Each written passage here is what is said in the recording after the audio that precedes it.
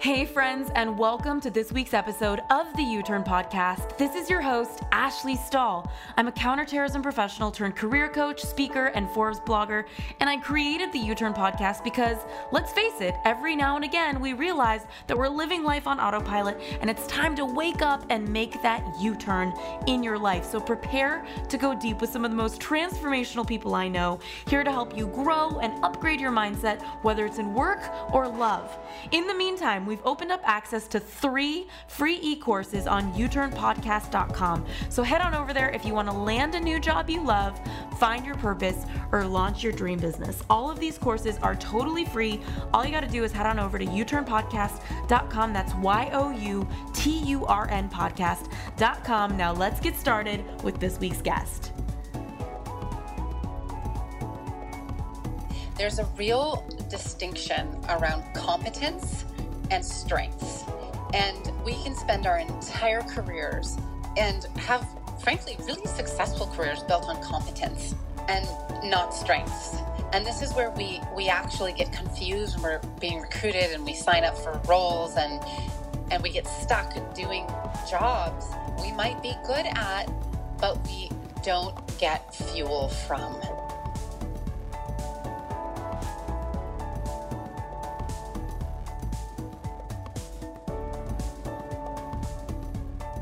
Hey friends, it's Ash here, and we are coming back to my roots this week in the work category with Sarah Kaler. She is an executive leadership coach and a consultant, and also the CEO of Soul Powered, which is a women's leadership research and education company.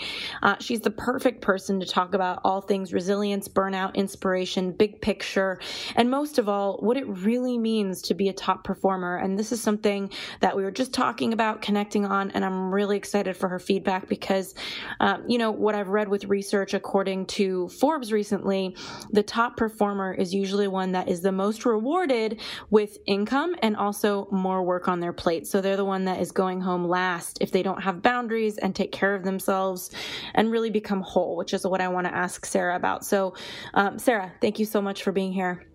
Hi, I'm so glad to be here and to speak with your community. It's great. Yeah, I'm sure that you probably had your own journey through burnout and finding yourself as a leader and a top performer. So I would love to just hear a little bit about that. Yeah, definitely. I started as an entrepreneur and then was recruited into a corporate environment. I was one of the early executives at Lululemon when they were small and sort of high growth startup mode, even prior to an IPO, and then went on this high growth, wild journey with them. And, was a high flying young corporate executive at a young age, was promoted really quickly. And before I knew it, found myself running the United States business and sort of my dream job, you could say, and responsible for thousands of people, hundreds of thousands of dollars of revenue, sort of these classic stories you hear. And on the surface, it looked like I had it all, right? I had, those markers of success on the outside, and behind it, my health was deteriorating, and I was really falling apart behind the curtain and really hiding it from the public world, even my direct reports. And I got more exhausted, stress levels were becoming extreme, and the short version is I started to have grand mal seizures over periods of time. And I had been an athlete, I had been really kind of a health and wellness junkie my whole life. And so I'd been really healthy. And then all of a sudden I found myself in a full-blown health crisis.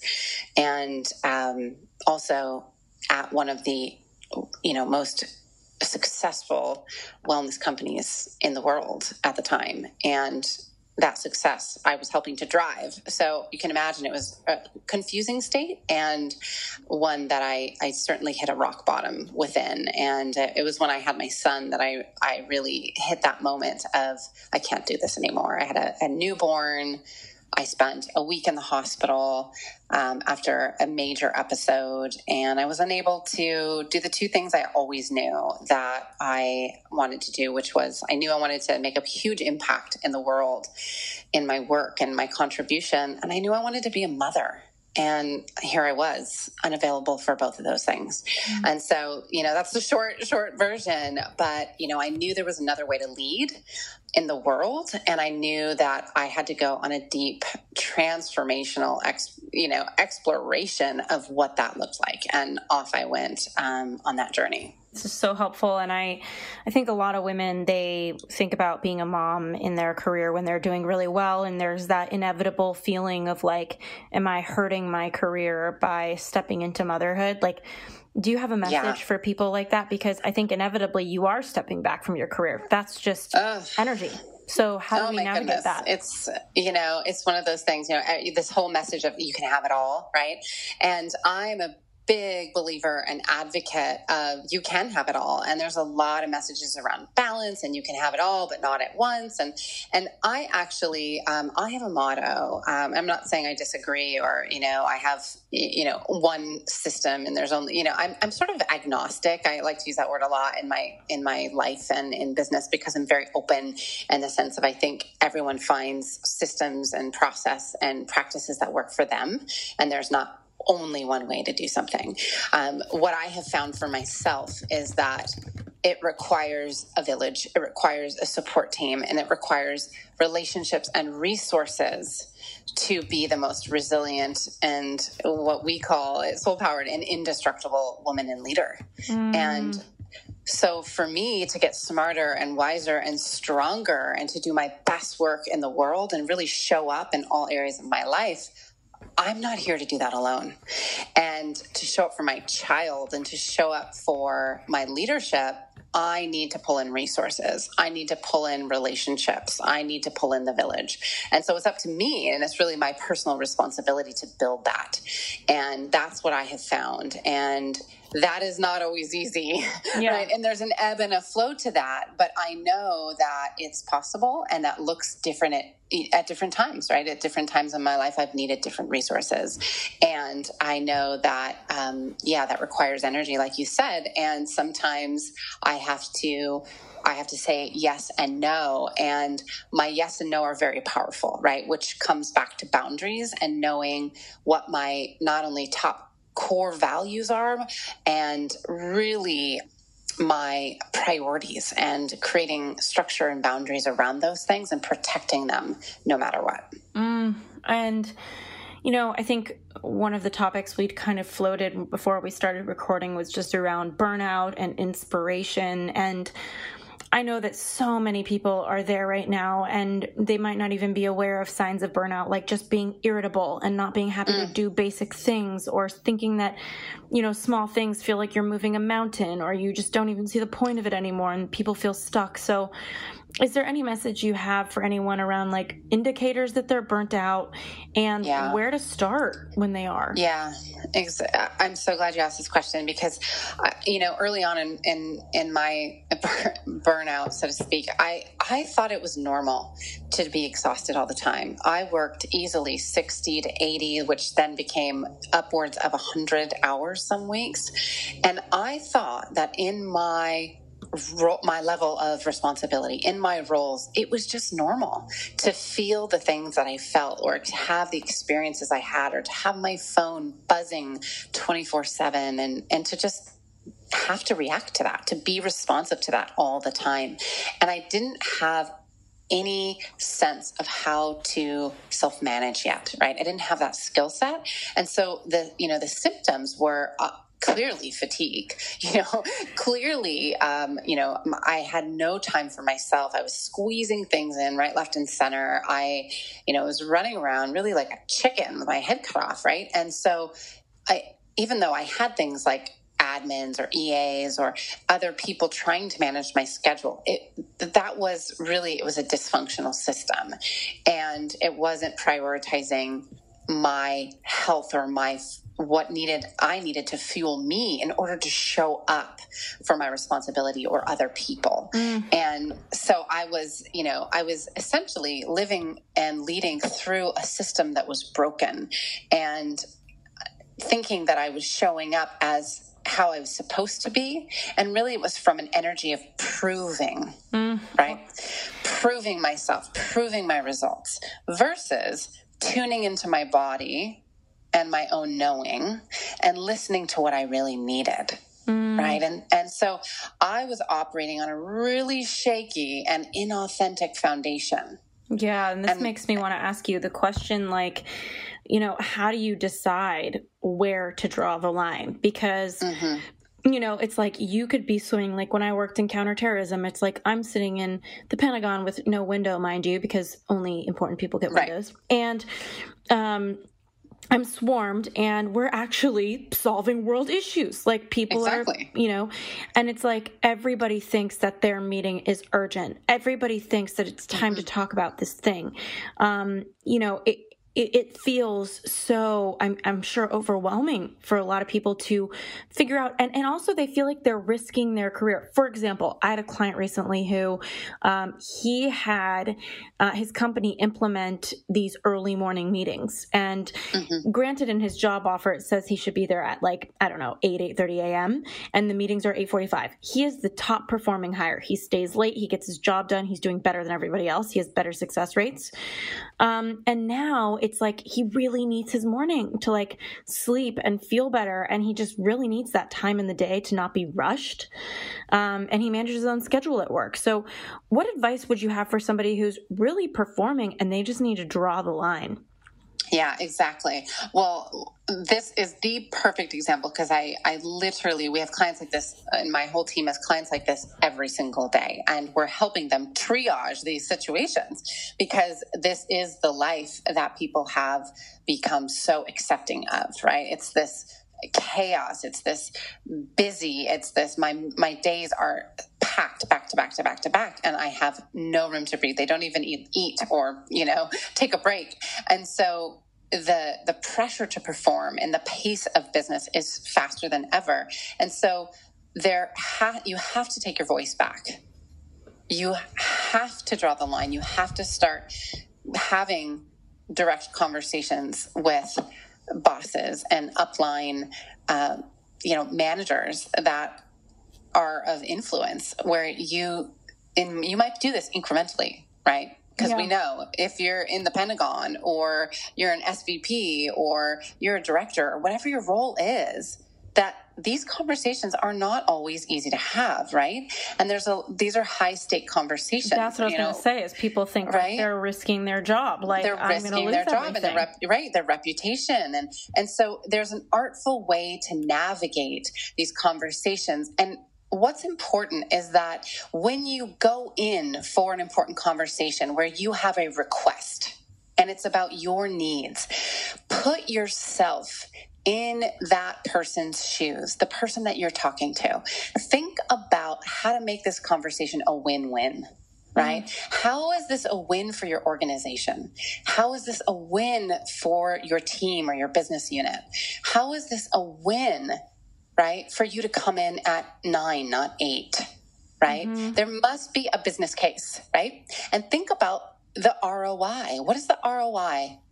Always bring them the results, both, not just from a financial perspective, but, physical in the sense of what time does everybody get back? What can they do with that time? What does that do for the bottom line? What does that do for the customer or, the marketing or whatever the important things are for the group that you're speaking to? And think about what matters to them. Speak in their language, because at the end of the day, everyone is concerned about what does this mean for me? What does this matter to me? How is this going to impact me? And how is this going to ultimately shift or change the results that my name is attached to? And as I'm listening to you, I just can't help but think that, it's like, yes, it starts with a conversation, but then what happens when it's pushback? Like, is that just time for you to go? You know what I mean? Because I know that a lot of managers, that's to me, like where people get a lot stuck, is, okay, if they're not going to hear me, then I better get out of here. So then what? Right. So, these things aren't often a one conversation thing. It's often multiple discussions, right? And this is where you want to really work on your communication skills as a leader. And this is for your entire life. This is going to benefit you and the trajectory of your career, no matter where you are, because it's about being able to have a collaborative discussion where it's not just about you. Because if the perception is that you're coming in with demands and requests and it's all about you, that's not good, right? You want to come in partnership, in collaboration, as a we. Mm-hmm. And that's a different point of view. Right? Yeah, but what if they want to raise and it's like they're just not. So, for example, I've had a top performer who he's happy, but he could get a better job with more money, but he really likes his company. He really likes the people. He wants to stay. They love him. They know he's doing a really good job. So he wants a raise. That's what's in it for him. Like, he wants a raise and he wants a promotion and like his responsibility because he's bored, he's done enough, and he sees that there's more in the company. So let's say, I know a lot of companies have managers who don't have budget power, like a lot of people will go to their manager and say, hey, I've done this, I'm providing this results, and here's my vision, and I'd love to be considered for a raise. And let's say the market is paying better, like they know they could do better, but they don't want to go. How do you navigate that kind of conversation when we live in a world of a lot of toxic managers, people who make it an environment where you might have to be scared to speak up, like people just feel that, like they don't feel emotionally safe saying, hey, this is what I need? Yeah. Well, of course there's a point at which you have to make the difficult decision whether or not you're going to, go or stay or work with this toxic person, right? I think two things. One, you attempt to have the discussion, right? You go in with your business case in terms of same approach, collaboration, partnership, and I'm going to use this term, organizational responsibility. This is very much a skill. And what I mean by that, organizational responsibility, is that when you can demonstrate that you have the sense of awareness and skill and know-how to say, I want to make an impact. I want to drive results on behalf of the organization. And you can demonstrate in your business case, let's say, how you can do that and essentially put that in front of someone, put that on the table and say, and this is the role, and this is how I can do it, and this is what I believe I should be compensated for, X, Y, Z. And if that's not received, right, if there's pushback on that, then sure, go weigh your options, right? Go look, always be open to where your value is in the marketplace, right? Never shut down doors. Keep the doors open. And remember that the demonstration of this term, organizational responsibility, is really key because 80 to 90% of the workforce does not do that well. And companies at the leadership level are looking for employees to be able to have that level of insight and vision because most people come in from a very self-centered place and say, I want more money. Mm-hmm. I deserve more money. And that rubs them the wrong way. So if somebody does deserve more money and they want more, what would you suggest? And let's say that they have a manager they get along with, but they've seen the person get really unstable, because I think that's quite common where somebody's kind of emotionally volatile, but they have had a good time with that person so far and they just don't want to see the worst side of them. You know what I mean? What are some ways that somebody can be non-threatening and approaching a conversation where the bottom line is, hey, I want more money or I'm going to go? I think it's be clear, right? So clarity. Mm-hmm. What are you asking for and why? Be calm, right? Mm-hmm. Don't, it's like check where's your emotional gauge, right? You want to check yourself. Being calm and present, right? There's a sense of a quiet confidence, I'm going to say, right? Because you can be direct and calm and confident without being arrogant, right?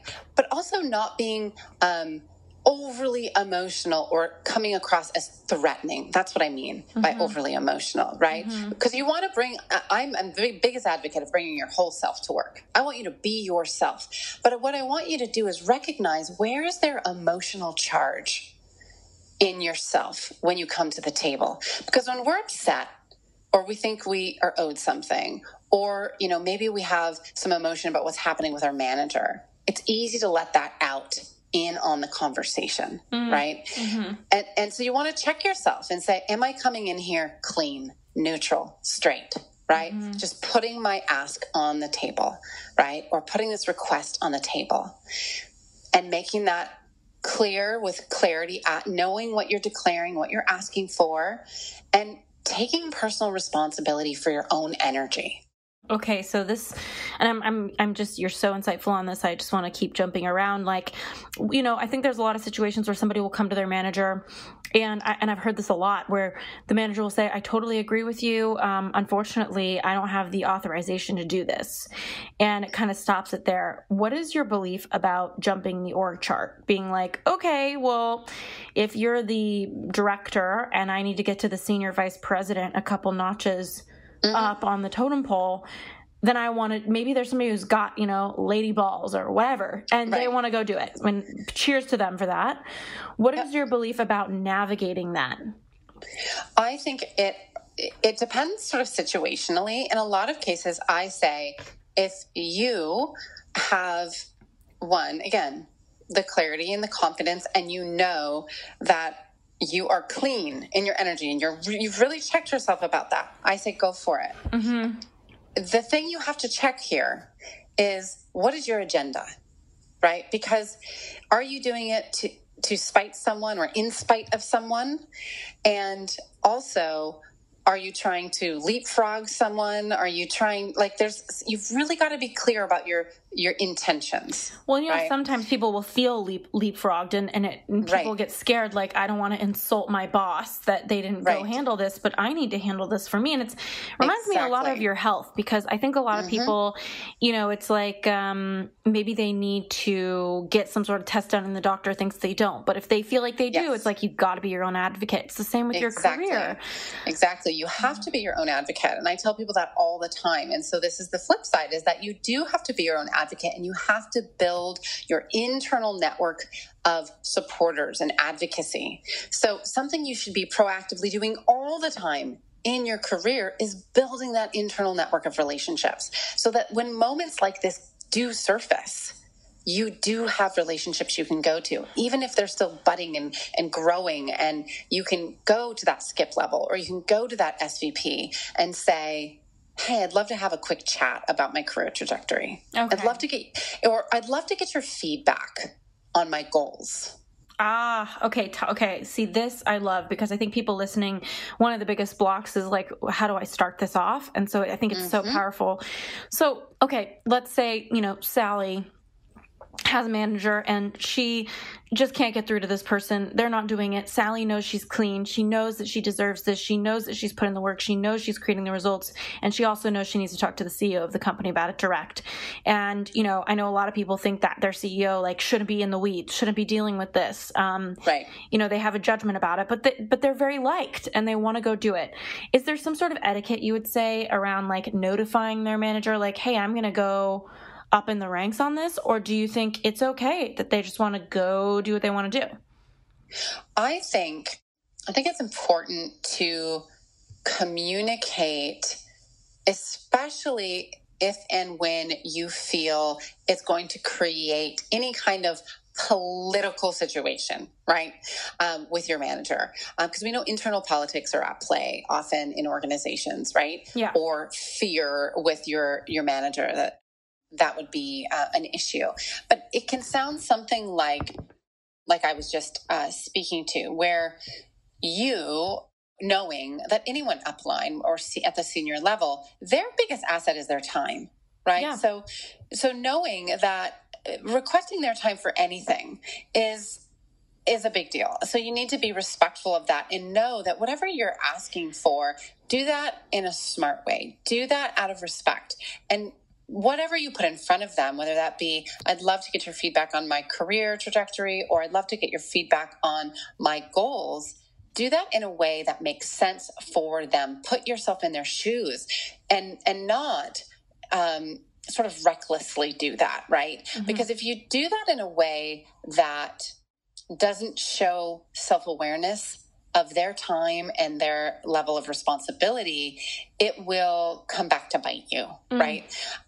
Both in your own sense of business maturity, and also often with your direct leadership, right? And you don't want that, right? So I would then say you get a meeting with a CEO or an upline leader.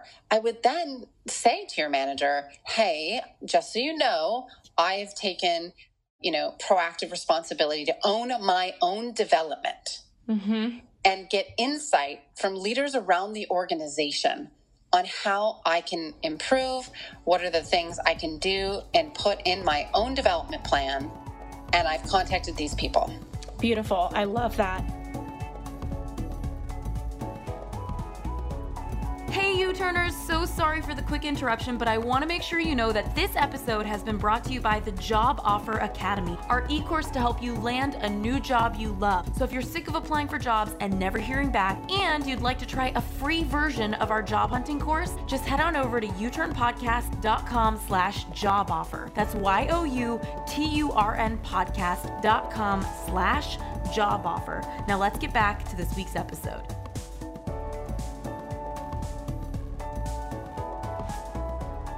Would you say that the person who's asking for the executive's time, if they're like that top performer that's doing great, do they have a responsibility to, I don't want to say distract the conversation, but do you think there's a political element of needing to add value? Like, let's say they're a top performer, they want to raise, saying, hey, I have some ideas about my role and I would love to discuss, just my growth, and then leading into the raise after you've added value in the conversation? Or do you think that leaders appreciate people who, and I know it's a generalization, but just to kind of get a gauge here, they just get straight to it and say like, hey, I really value my job here. I really want to grow. Here's what I focused on. Here's what I'm learning from it. And I would also love your feedback on how I can grow as quickly as possible because I really want to stay here. And also just your feedback on, do we let them know we're thinking about leaving? You know what I mean? Like, what's that navigation according to you? I think in general, being direct. And again, think about preparing for your conversation around these key outcomes. It's like, what do you want to get from this conversation, right? What are the desired outcomes? And be sort of get to the bottom line, right? It's like short, sweet, and succinct, because these people, their time is valuable, right? And think about, what is it that they need to hear from you that demonstrates that you have big picture? You demonstrate that organizational responsibility. What is it that they care about that you can speak to them about quickly and succinctly that's going to show that value, your value that you add to the organization, right? Because they need to hear that, or they won't really be able to listen at the level that you need them to. Yeah. And I guess it's just, it's like, okay, maybe the person knows and they're clean in their energy and they feel courageous and they're willing to send that email out and say, hey, I'd love to ask for your time. Just looking to manage my career here. I'm really excited to talk to you. It won't be too long, kind of a thing. Right. They get in there. And then you can talk about, what your goals are and how you want to navigate. And sure, you can talk about that you've been recruited or that you've had other offers and you're in a competitive industry. You can mention that. I think we all know we're in as high performers that we are being recruited and we are typically in competitive industries and there are talent wars happening everywhere and it's hard to retain talent. And that is something that every company is looking to figure out and trying to invest their dollars in, right? And so it's top of mind for all leaders. And so I don't think you need to go on and on and on to people at the top about it. They know it's something that keeps them up at night. And at the same time, the fact that you are asking them for their point of view, they value that. They want to share with you what's important to them, right? So that's a good step to take. And I think being direct and listening to them and asking follow-up questions in that moment is actually more important than, do I tell them I want to leave or not, right? It's more about your ability to be with that person, be present with that person, and ask them what is most important to them and how you can be responsive and most valuable to them in the organization and demonstrate that. And you also, I'll say this one last thing, is that you cannot make assumptions going into these types of conversations, these people upline above you, that they have complete visibility into how you've performed or who you are completely, because the narrative or the storytelling or the reporting that's coming out of your manager or maybe your manager's manager may not complete the full picture. And, just kind of switching gears, because I love how much we're jumping around, just looking at what it really means to be a top performer. We talked about setting boundaries when you're burnt out, initiating conversations. I want to talk a little bit about inspiration, because I know we've all been there where as we grow, so does our needs, so does our desires shift. And I know a lot of people have, climbed their way to the top, whether it's been quick or slow, and they really made it there. They're so proud of it and they're sick of it. How do you find inspiration again if you're feeling disconnected from your job? Well, I think there's a few things that come to mind here. I think number one, when you're lacking that inspiration, there's a number of factors why, right? And it's about getting re-engaged and realigned. And one of the biggest things that happens for people, the reason disengagement starts, is because they're not working in a role that is at least 70% or more centered around strengthening activities. And research shows, and this is worldwide across industries, that we as high performers and human beings need to spend at least 70% or more of our day in strengthening activities. And when I say strengthening activities, I mean, what are those activities that you love to do, that energize you, where you lose track of time, they bring you fulfillment and joy, where you could continue to grow exponentially and there's literally no cap on your development, right? You're in the zone, in other words. Well, when I listen to you say that, I'm like, wow, that's probably a really high bar for CEOs and leaders to hold with their staff, because it's like, oh, wow, my people need to love everything and be in such a flow state. They're losing time 70% of the time. Like, I know so many businesses say like, well, this is what the company needs right now. You know what I mean? Like, check your ego out the door. I also know that companies that the culture is broken, the system's broken, and they're large companies, a lot of top performers might be spending their time fixing instead of creating, Right. Tell me a little bit about how to navigate that. Well, here's what I want people listening to think about. There's a real distinction around competence and strengths. And we can spend our entire careers and have, frankly, really successful careers built on competence and not strengths. And this is where we actually get confused when we're being recruited and we sign up for roles and we get stuck doing jobs we might be good at, but we don't get fuel from. And case in point, when I was running the United States for Lululemon, there were 70-80% of it love. In the 10 to 20%, which we all have things we have to get done that we don't love. It's part of life, right? It's part of business. But there was this one section of my job that was heavily real estate oriented. And I was really, really good at it. Really, really good. And it was heavy in finance too. And I had, some of the company was really pushing me to go deeper in the finance and real estate direction in my next executive role. And I had this recognition that I had this sense of, I kind of capped out. It was boredom. I was so good at it. I could do it, honestly, with kind of my eyes closed. It was like, I could choose the commercial real estate. I could draw up the pro forma. I had it down. I was good at it. We were successful. And yet I was lit up somewhere else. Everything about my spirit, my mind, my emotions, my body, I craved to be somewhere else. And when I was in that other realm, I was magnetic. I could get results like nobody's business, right?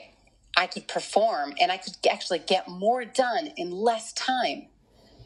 I was effective. I was efficient, right? And so I started to turn my career in that direction instead of going down a path that could have been really lucrative. I could have been good at it, but it would have been weakened and drained. And that is not sustainable. And that is where you start to see people disengage at work rapidly, and they don't understand why often, because they're going, well, gosh, like I come to work and I do my thing and I execute and I implement and I'm good at it. And I've been rewarded and recognized and reinforced and I get promoted, but it doesn't feel good. Right. And so then we end up obviously at a point where the cost of living that way and working that way reaches a tipping point.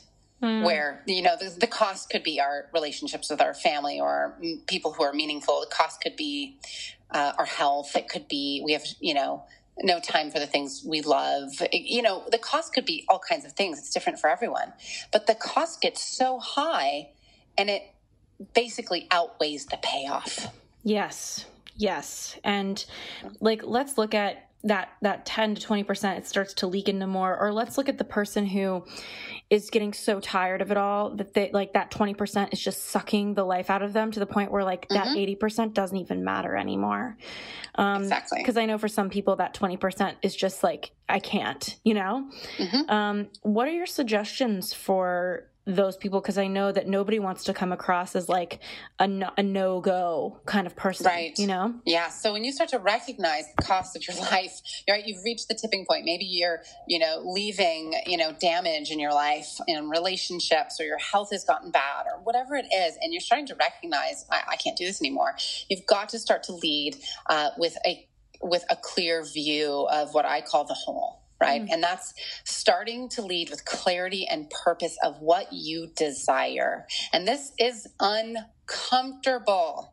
Okay. This is where people get the most uncomfortable because you're starting to split realities and you're starting to have one foot that's still stuck in this inauthentic world where you've been living a life that's not completely true to who you are. And it's not all your fault, right? We've been groomed to do this. And then your other foot wants out. Right? And you have to start to really declare what your personal vision is, who you really want to be, what do you want to encompass in your personal life, your work, your health, right? Your loved ones, your community. What is really important to you? What are your values? What are your priorities? How do you want to feel? What do you want to contribute? What do you want to be known for? Love this. Right? Yeah. And that declaration is step one, because that alone takes reflection. And that for a lot of people is way more challenging than they can imagine. And that letting go of this world they've been in for sometimes 10, 20, 30 years is very challenging. And so what happens is their yes and their no's start to have a different level of power because you're starting to really commit to what you want to create in the world. Yes. And this kind of brings me to, back to a more original point of looking at the bigger picture. And you talked about, before we recorded, just this idea of leading with a clear view of the whole. Tell me, as we zoom out, what does that really mean for a top performer? Well, you have to, number one, first and foremost, you have to awaken to your responsibility as a whole person and a conscious leader. And that means immersing yourself in your own well-being, your own self-responsibility. I've said personal responsibility several times on this call. Yeah. And it's about the leader who excels, has the ability to stand for others and doing their best by first and foremost standing for themselves. So you come first. You've got to feed yourself the fuel you need to be able to go fuel others, right? So invest in yourself. And that doesn't just mean your development. It means all these areas of your life. And so the realization here is that we've been groomed and taught that leadership exists in the organization. But the reality is leadership exists everywhere. We lead at home. We lead in our health. We lead in our spirituality. We lead in our recreation and fun. We lead in our physical spaces. And we often do not wake up to that personal responsibility. And we have to lead as a whole person. We can't compartmentalize who we are as a leader and have it just exist inside an organization. Okay, so where is the stopping point where it's okay, there's looking at the whole and taking care of yourself. And there's also just like, okay, this is a season where the next 3 months we just have a ton of shit going on and I've got to focus and my needs don't feel as important right now for these 3 months, like that kind of a thing. Cause I know that's the slippery slope. What is your opinion on like sprints? It's the same approach. So, I literally had a client earlier this morning, word for word, probably had a very similar thing to what you just said. And it's about, okay, great. So what's the sprint going to look like? So we've got, a sprint to complete. What is it going to require from you? Who do you need to be? Mm-hmm.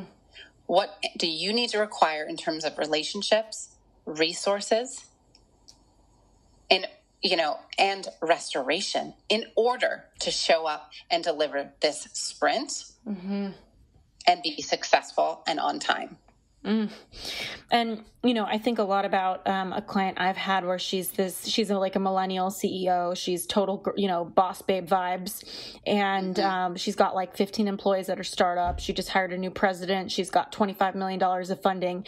And the girl can't even show up for our coaching session because she is just falling apart. And the reason that she had me come in is to help her not fall apart. So what is your thought on somebody who is buying into whatever belief system that's keeping them from showing up for creating that space for them to stay whole as they're leading? Well, the first thing is there is a narrative and a system there that is running that person, and that has to be broken through in order for everything else to change. It's what we were just talking about. Until the cost of that way of living and leading gets big enough to outweigh the payoff of that way of living and leading, no one changes. Yeah. And let's say that we work on her beliefs or something, and she, because I know that both of us, we do plenty of that work in, executive coaching and career coaching. Yeah. It's like, let's say we work on her beliefs and she gets to a place where it's like, okay, now I just need to be more productive and be more in charge of my time so that I can lead the best I can. Maybe certain things are sideswiping her time. What are some things you look at? Like, I know in today's age, I've read that being a morning person is genetic and not everybody's supposed to be working in the morning. I've read that everybody has different productive hours. Sometimes it's the afternoon. I've read that certain things help your brain. Like, what are some things that you love are little fun boosts for people to consider in their creation and productivity? Well, returning to the strengths conversation, I would take a woman like that, and I would zero in on what is strengthening for her, right? Because there are the requirements and the responsibilities that she has to do for her org and her team, clearly, right? And then there's identifying how, because what you're pointing to is how does she need to uniquely get those things done in a way that's nuanced to who she is as an unique individual. Exactly. Right. And so this is going to be different for everybody. But the beauty of strengths is that everybody has unique strengths. And so if you learn to see, okay, here are this person's strengths, how do we essentially customize this person's schedule, this person's day, this person's activities, down to what meetings they're in, down to what activities they tackle first, second, and third, down to what time of the day do they take on the most heavy lifting tasks. Exactly. Right? Because all of these things actually matter. People have energy at different times of day. People are focused at different times of day. People need to move their bodies at different times of day, right? Some people have kids, some people don't, right? In my philosophy is that structure creates freedom. So the more that we can create a structure that supports who the whole person is, and that structure, let's say a calendar even, for instance, is a reflection of who you are, both professionally and personally, and supports you functioning in an optimal way, you can get all the results you want and then some. And, I think sometimes it doesn't even have to do with like the body or the schedule or the rhythm. And it has to do with like, oh, you're just in a path that doesn't work for you, or your business needs a few key changes, or you need to delegate. Yep. So what are some questions that you love asking, especially young CEOs, or just young top performers to help them kind of get to know themselves in these ways? Why? I ask why 5 times. Ask yourself why 5 times. Why am I doing this? Why does this matter? Yeah, literally, and I'm not joking. Why are you in this meeting? Why are we having this meeting? Yeah. Yes. Right? Amen. Yes. I mean, literally. And when you've answered, keep going. Because you have to get down to a level of truth. And I'm going to say real, okay? It's about having a real conversation with yourself, because there's so many layers of BS and, oh, I should be doing this and I have to do this. And part of that is our own narrative and pressure that we put on ourselves as high performers. And then we also look across, right? We look across the industry, we look at other colleagues and peers, we see what they're doing and we go, oh, we must have to do it that way. Or this must be what happens when we have, 20 million in seed capital and okay, here we go. So, but no, this is for you to start to learn to be a decision maker. Yes. Beautiful. And so it sounds like it's almost like an area of low confidence. Like, why is everything running you? Why don't you have some sort of confidence to be able to assert yourself and lead? Okay, so we talked about leading with a clear view of the whole, like looking at the whole picture, the whole of who you are. You also talk about leading as a whole person. Tell me a little bit more. I think we're kind of on this topic now, but a little bit more about this concept. This was about really fueling yourself, right? So the person who really stands out, the leaders who really perform and sustainably perform. And I'm not talking for a year or 2 years. I'm talking a lifetime, right? The leaders who lead their legacy in the world and go on season after season and chapter after chapter and are consistently able to take those leaps into the next phase.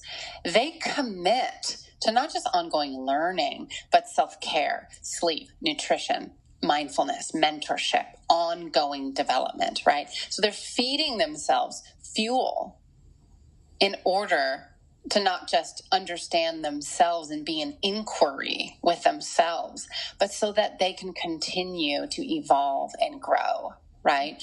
Because we know, not to sound morbid here, but if you're not growing, you're dying, or at best stagnant, right? And so, leadership is not a model or a system or a program you can roll out and cross off the list, right? Yeah. It's not a set of competencies. It's not theory, right? It's a way of being in the world. And fundamentally, leadership is about service. Yes. And I also, though, like when I'm hearing you talk about this, I think to myself, what is the difference between the leaders that can lead forever and the ones that are exhausted at 2 years? What is that about? Yeah. Well, partly it's about what I'm talking about. It's about being in self-inquiry, right? It's about developing self-awareness, because there's being able to be in the world where you're taking action and you're creating forward momentum, and simultaneously you are processing at the same time, right? There's people who process and stay stagnant and have to reflect, and they need time. And there's always need for strategic pause, right? There's times in lives where we need to pause and stop moving. But there's people that will take them, completely derail themselves, right, in order to process for long periods of time. What most successful leaders do is they're able to process and bring in the resources and the relationships and the village, so to speak, in order to continue to process and take strategic moves forward at the same time. And the reason they're able to do that is because they develop a sense of self-awareness where they can literally speak to, I am observing myself in my own journey. I am taking these actions and I'm noticing where I'm growing. I'm noticing where I'm stuck. I'm noticing where I'm challenged, and here's what I'm doing about it. Right? It's a different mentality. I understand my strengths. I understand my weaknesses. Okay. And kind of just as we're closing this whole topic, you said leading with whole people. So I know that this is about like human to human interaction, purpose. Yeah. Like, what does this all really mean for you as it relates to everybody listening who wants to be a leader? Yeah. Yeah, absolutely. Well, I just a moment ago said leadership is fundamentally about service, right? Yeah. And it's about, serving others, making an impact. And we hear more and more and more, everyone's out there to drive a purpose, build a community. And this is beautiful. And in order for this level of mindfulness and collaboration and coexistence to really exist and for us to play a bigger game, it involves us to not just, talk the talk. We can't just put this copy out there. We have to take risks in service of a higher purpose. And that's always about serving others. It's about giving. It's about being generous and not expecting anything in return, right? It's about really truly having active connection to it. And so what does that actually look like? And so, I ask leaders all the time, we say, put your people first, put your employees or your customers, your clients first. But I want to know, do you actually know who they are? Do you know why they are here? Do you know what they care about? Do you know what their goals are? Do you know who they have in their life? Do you know what their purpose is? Do you know what they believe in? Do you know what they stand for? Do you know what they contribute? Do you know what's holding them back? Where do they struggle? Why is it important? Do you actually know because you're talking to them, because you have human to human relationships with them? It's time that we have powerful conversations with our communities and we create experiences that are actually shifting lives, one conversation at a time. And we're building products and technology and services from that place. That's when we see our results rise through the roof, not when we're sitting back in a boardroom theorizing. Yes. It's really amazing. Sarah, I identify with you so much. I feel like we really have both looked at such a similar body of work, and it means so much to hear somebody who cares about this. So thank you so much for being here. Can you tell everybody where they can find you, learn from you, follow you, all of the things? Absolutely. Well, our website is soulpowered.com, and you can find us on social media at BeSoulPowered. Wonderful. This has been so good. Thanks again for coming onto the show. Thank you so much for having me. It's been a blast.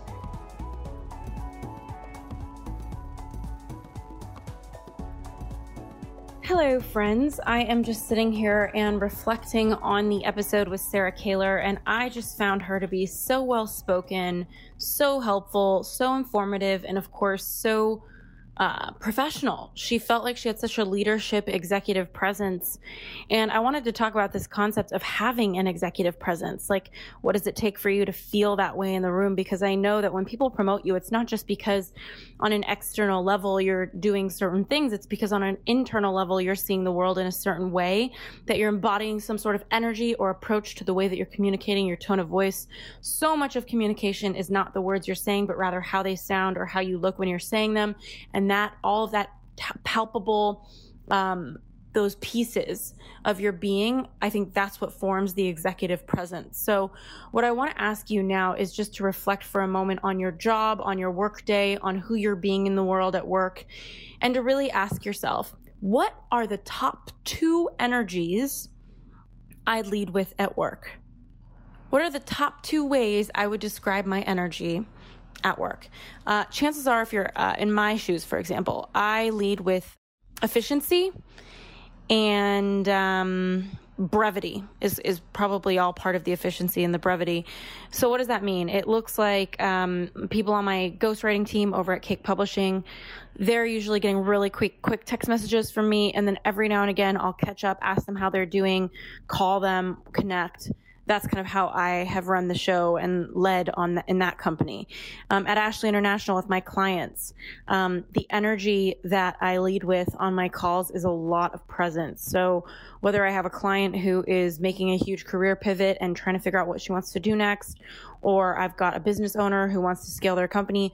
Whoever I'm coaching, I'm in presence. So I would say most of my day, my energy is of efficiency, brevity, that's one bucket. And then the second bucket would be extreme presence. And that's also the case when I'm writing. I really am present and uninterruptible, if that's such a word. So I want to just invite you, now that we've listened to Sarah Kaler, into thinking, who's a leader out there that you really admire, and what is it about their energy and how they lead that you feel creates that executive presence, that je ne sais quoi about them? And then what are the top 2 things that you lead with? And is that good news or bad news for you? Do you want to shift it?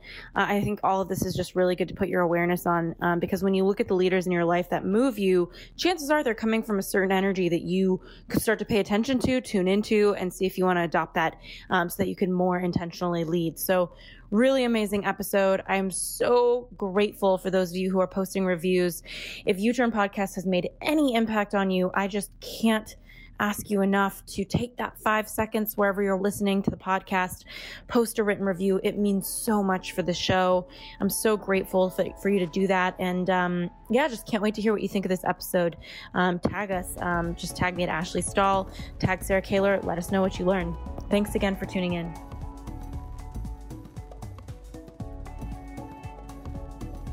Thanks again for tuning into this week's episode of the U-Turn Podcast. We keep really detailed show notes at uturnpodcast.com. So if our guest mentioned a book or a resource that you're interested in, you'll be able to find that there. In the meantime, if you were inspired by this episode, if it made an impact in your life, we would be so grateful if you subscribed and posted a review for us on iTunes. Rumor has it on the street, the more reviews we get, the more subscribes we get, the more we can grow and get our impact out there in the world. In the meantime, I'd love to hear from you at Ashley Stahl on Instagram. I'm so grateful for connecting, and I look forward to next week's episode.